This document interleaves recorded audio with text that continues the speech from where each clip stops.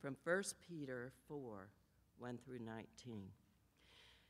Since, therefore, Christ suffered in the flesh, arm yourselves with the same way of thinking. For whoever has suffered in the flesh has ceased from sin, so as to live for the rest of the time in the flesh, no longer for human passions, but for the will of God. For the time that is past suffices for doing what the Gentiles want to do, living in sensuality, passions, drunkenness, orgies, drinking parties, and lawless idolatry. With respect to this, they are surprised when you do not join them in the same flood of debauchery, and they malign you. But they will give account to him who is ready to judge the living and the dead. For this is why the gospel was preached, even to those who are dead, that though judged in the flesh the way people are, they might live in the spirit the way God does. The end of all things is at hand. Therefore, be self-controlled and sober-minded for the sake of your prayers. Above all, keep loving one another earnestly, since love covers a multitude of sins. Show hospitality to one another without grumbling. As each has received a gift, use it to serve one another as good stewards of God's varied grace. Whoever speaks, as one who speaks oracles of God. Whoever serves, as one who serves by the strength that God supplies, in order that in everything God may be glorified through Jesus Christ. To him belong glory and dominion forever and ever. Amen. Beloved, do not be surprised at the fiery trial when it comes upon you to test you, as though something strange were happening to you. But rejoice insofar as you share Christ's sufferings, that you may also rejoice and be glad when his glory is revealed. If you are insulted for the name of Christ, you are blessed, because the Spirit of glory and of God rest upon you. But let none of you suffer as a murderer or a thief or an evildoer or a meddler. Yet if anyone suffers as a Christian, let him not be ashamed, but let him glorify God in that name. For it is time for judgment to begin at the household of God. And if it begins with us, what will be the outcome for those who do not obey the gospel of God? And if the righteous is scarcely saved, what will become of the ungodly and the sinner?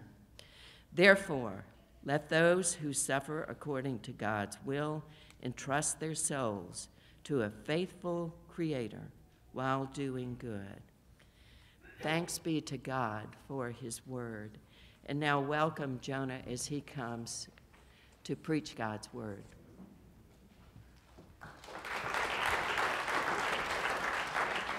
Thank you.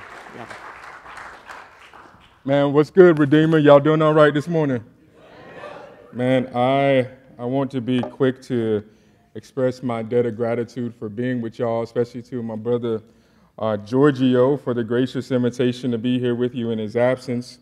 You know, I was texting G Money and Chris, and you know I have to call him G Money because you can't be from the streets and call folks Giorgio. You know that don't quite work. So I was texting G Money and telling him, man, I would be playing. I bring my worship team and I could play the drums and be preaching. And he said, man, it's like the Black Phil Collins or something. And I know all the Gen Zers in this room like, who in the world is Phil Collins? Google it, like I tell my kids, Google it. But just in case, we need to give them a little reminder. I know y'all know In the Air tonight, so come on, we're going to do it together. 1, 2, 3. I can feel it coming in the air tonight. Oh, Lord. Yep, come on. I've been waiting moment all my life. Oh, And then them drums, do do do do do do do do do. Y'all know it. Man, thank you. I know y'all didn't expect to be singing that one in worship today. You know, this is the beginning of year 4 for RUF at Winston-Salem State, and I can't even begin to express how grateful I am for you and the way that you guys have supported the work from day one. And after 2 years of crazy, man, we are excited to have normal back on campus, and freshmen started moving back on Friday, and we were able to get out and talk to a bunch of those students. But as Sister Susan mentioned, you know, as we've continued to grow over the last couple years, we learned that one of the really critical needs that we had for ministry to students at a historically black college was that we needed to also be able to get them connected into the local church. And for a while, Shadia and I mean, we just dealt with the reality of looking around and seeing, okay, God, who are you going to send to come and do this thing? Until finally we realized that what we really needed to do was to look into the mirror, because that was exactly the work that God was calling us to. And so this fall, we know that we're going to continue the work of RUF during the week. We're going to definitely be there. But also this fall on Sunday evenings, man, we're going to begin gathering Soul City Presbyterian Church.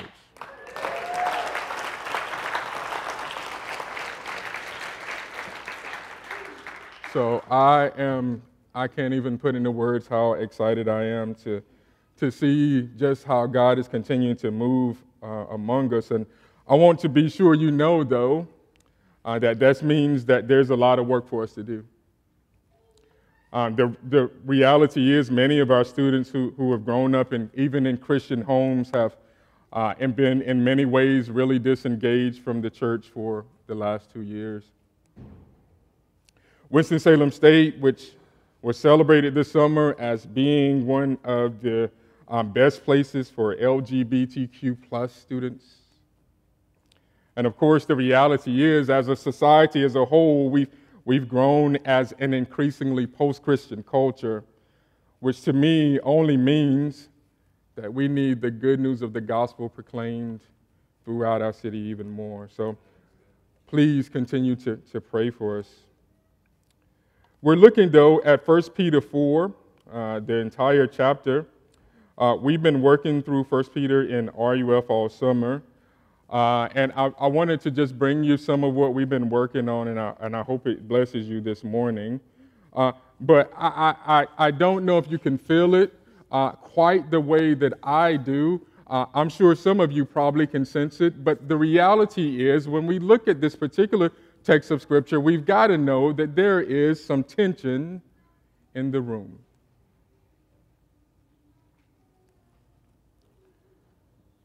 Scripture has this confrontational characteristic that should, to some degree, for us be a bit unsettling.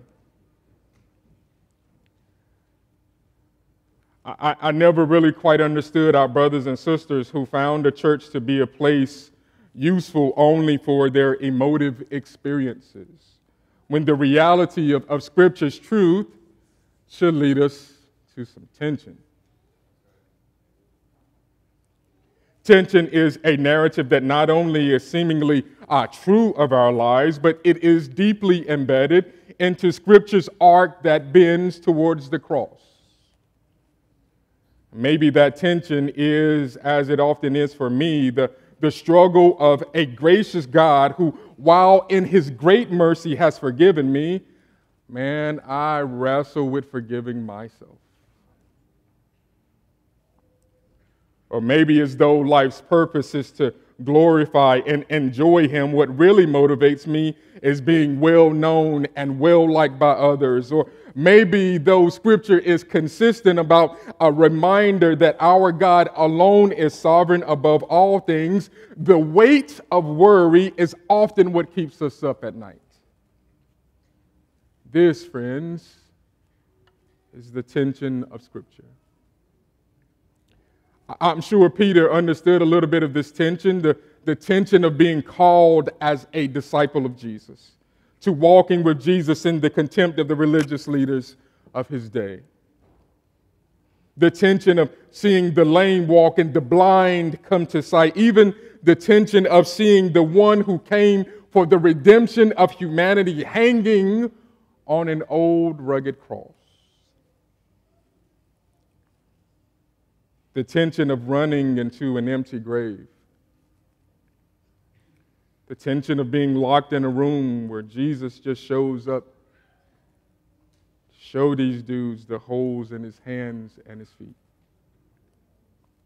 It's only when you recognize that tension in the room that you see Peter write in these first verses, "Since, therefore, Christ suffered in the flesh, arm yourselves with the same way of thinking, for whoever has suffered in the flesh has ceased from sin, so as to live for the rest of the time in the flesh, no longer for human passions, but for the will of God." You read this in the tension, and as my students would say, it just hits different. I got to ask you, though, do you know my Jesus?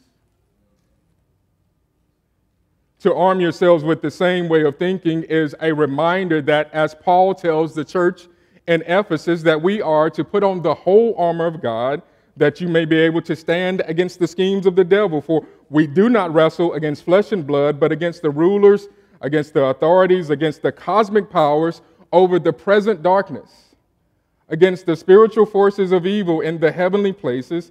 Therefore, take up the whole armor of God, that you may be able to withstand in the evil day, and having done all, to stand firm. So know first that as followers of Jesus, we live in this state of spiritual warfare. But notice that Peter tells us that we are to arm ourselves with the same way of thinking. What thinking is that? It is the same thinking that led Jesus to joyfully endure the cross. It's to use our sufferings, to be armed with them, to weaponize them, to take on the armor of his righteousness granted to us on the cross. See, Jesus' suffering landed him in a seat at the right hand of God the Father on the very throne of heaven. And if Jesus is our model for faith, you've got to know that you cannot escape the suffering.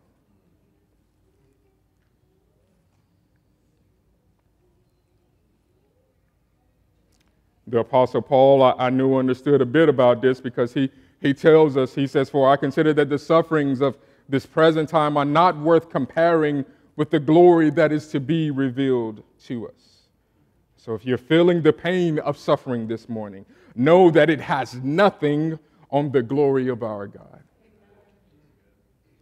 Again, I got to ask you, though, do you know my Jesus? Because Peter, he gives us this verse almost as if it is some kind of mathematical equation. So get this. He says that the sufferings of Christ plus being armed with the same way of thinking equals the ceasing of sin. Church, this is the kind of math that we need to hear this morning, that the Christ who suffered for us, and when we take on his same way of thinking, of sacrificial love for others, then sin ceases. The second verse calls us to not waste our days on human passions, but on the very will of God. It's interesting for me that Peter tells us here to not waste our time on our passions, because it's not like all of our passions are bad. Just as a reflection in my own life, I'm passionate about my health, so I've worked hard to lose weight. I've worked out with a trainer. I've adopted a better diet. I'm passionate about learning and great art of all kinds. Peter says, don't even waste your time. Spend it on the will of God.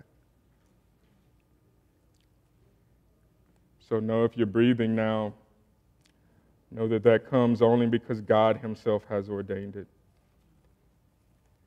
And if you're sitting here under the sound of my voice, know too that God has ordained it. Why? Because it is his will for us. So let me assure you, fam, that nothing that has happened or will happen surprises our God. Nothing catches God blindsided.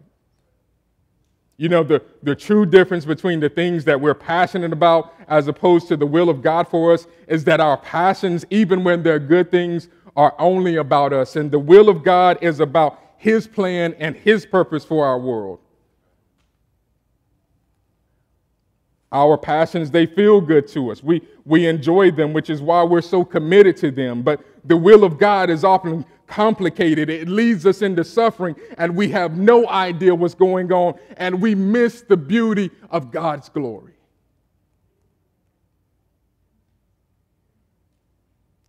So do you know my Jesus?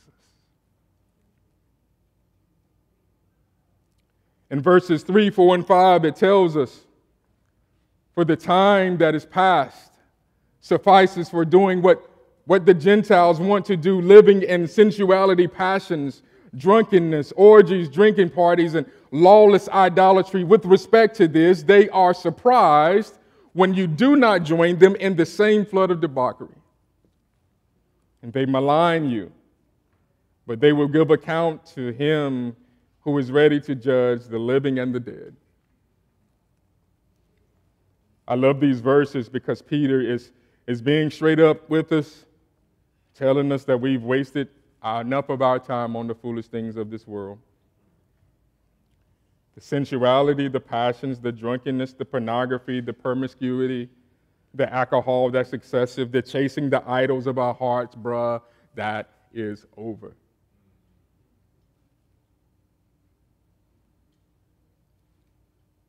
Know, fam, that by the very virtue of our union with Christ, just as He suffered for us, know that we too, in our suffering, have been given the power to cease to live in sin. So do you know my Jesus?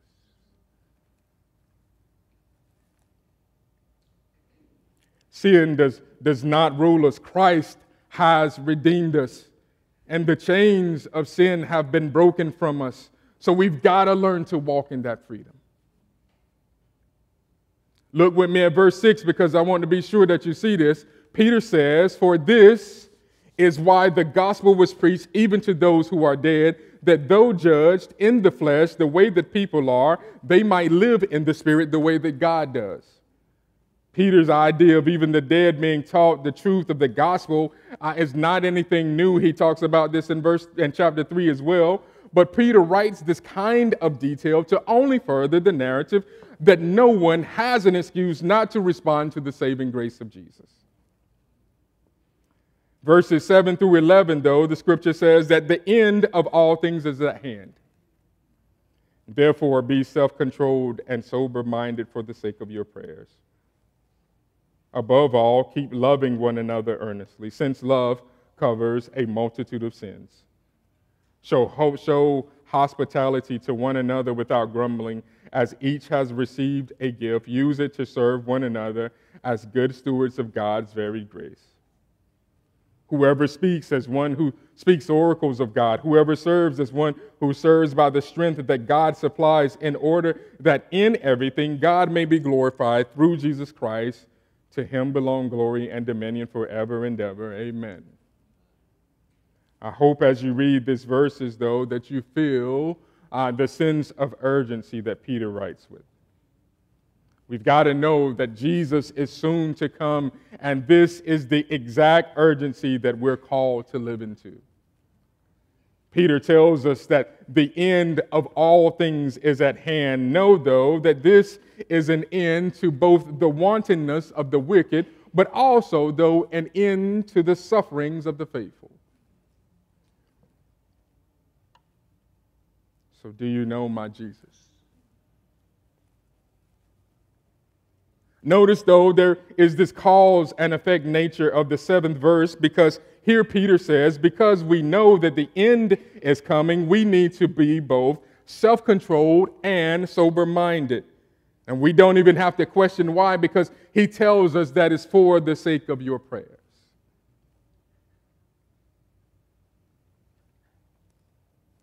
Verse 8, though, I pray would be one of the guiding principles that would shape us as the very people of God, because Peter tells us that above all we are to keep on loving people because love covers a multitude of sin. You know, despite love being the essential characteristic of the believer, I can promise you in the 4 years that I've been on campus at Winston-Salem State University that our world does not see the church and think that those are the loving folks.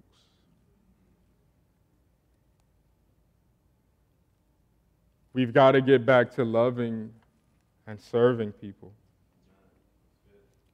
Because it's there in the service to others that they see the love and grace and mercy of our God at work in life. So again, I got to ask you, do you know my Jesus?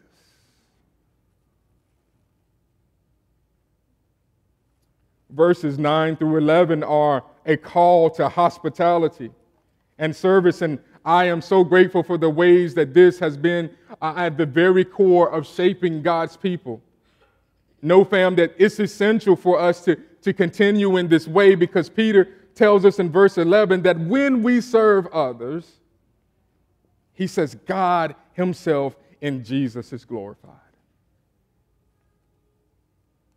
Notice, though, that there is this shift that takes place in verses 12 through 19 that moves us from looking at the way that God's grace is active in our lives to the suffering that becomes the means for growing us.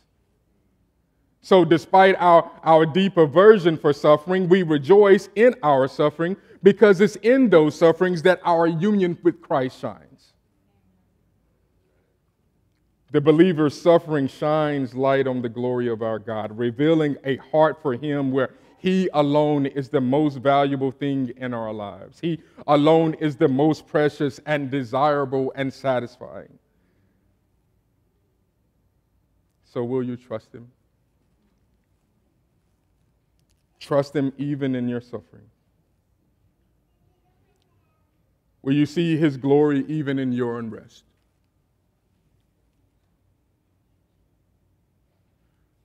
Will you trust that he's committed not only to his own glory, but to those committed to making his glory known? Verses 12 and 13 reads, it says, "Beloved, do not be surprised at the fiery trial when it comes upon you to test you as though something strange were happening to you, but rejoice insofar as you share Christ's sufferings, that you may also rejoice and be glad when his glory is revealed." I don't know about you, but I look at passages of scripture like this and think, man, this is far from the message that comes out of our churches today. In fact, Peter here teaches that we shouldn't even be surprised when trials come. He describes them as fiery to note the way that our sufferings seek only to consume us. We shouldn't see these sufferings as something strange happening, Peter says, because we acknowledge that in our sufferings we are united with the God who has so graciously suffered on the cross for us. So do you know my Jesus? Better yet, fam, we're being told that our suffering should lead us to rejoicing because the gospel is the good news of Christ's atoning work for us. That we share in our risen Savior's affliction. We share in his broken and bruised body that was crushed for our iniquity. We too share in his death and being buried in a grave that you and I might also then share in his eternal life. Peter puts it like this. He says that we should rejoice and be glad when his glory is revealed.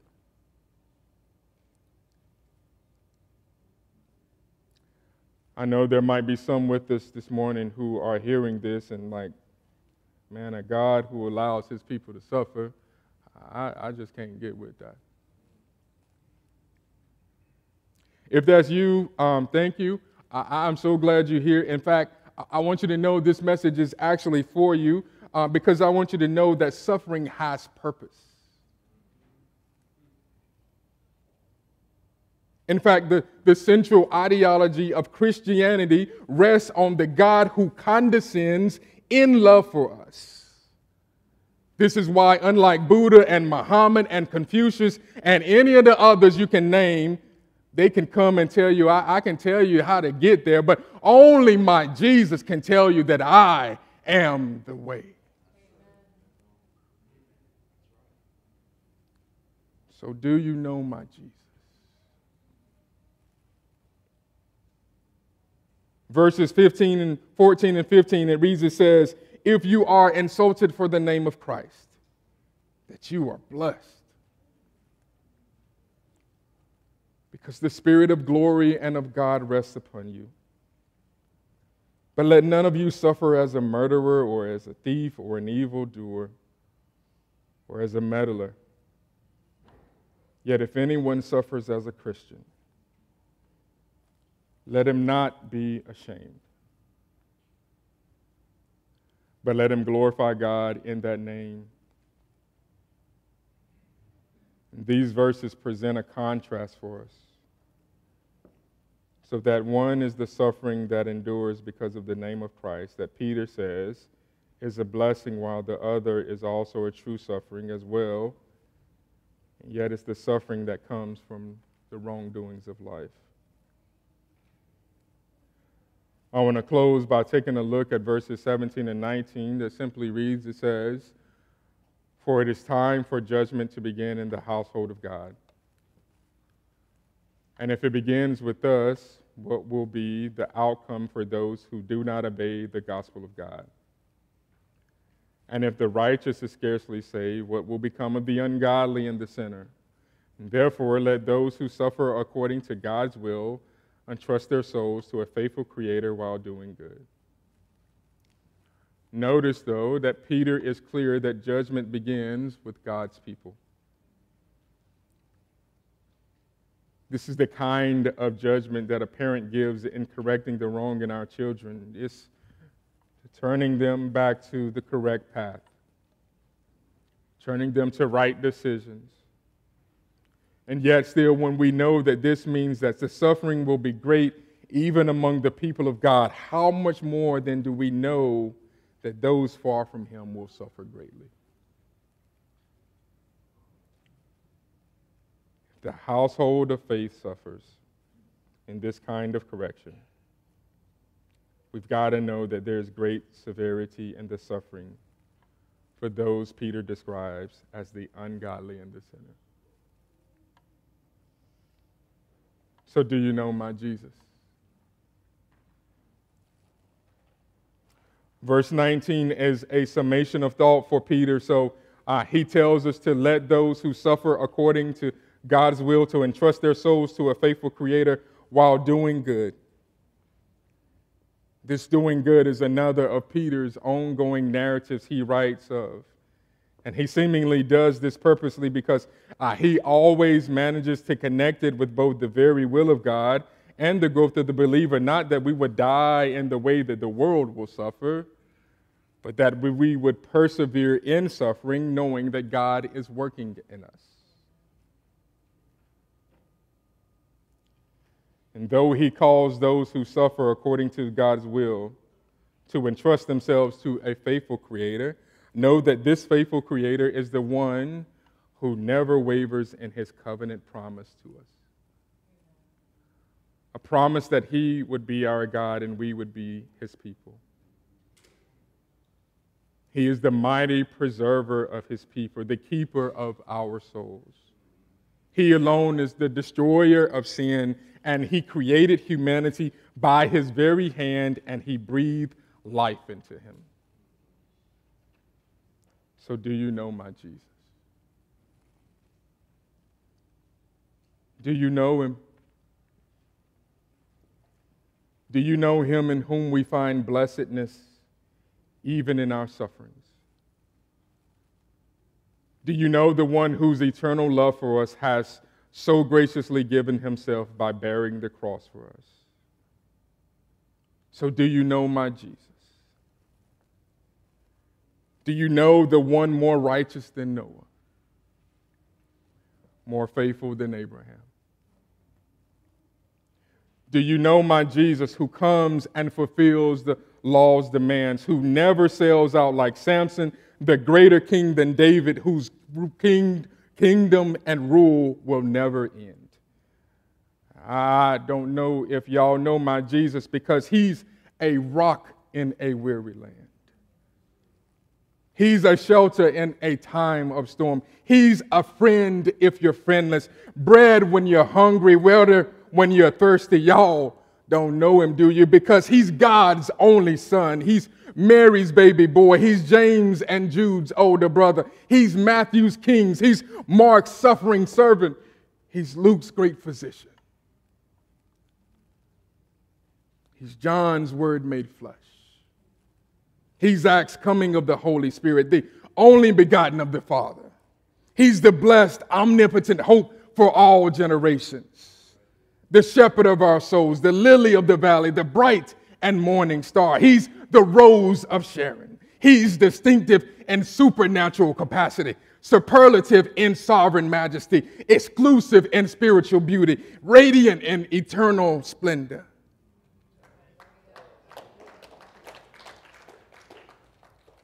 He's matchless in his deity. He's the God of gods, the Prince of princes. So is there anybody here who knows my Jesus?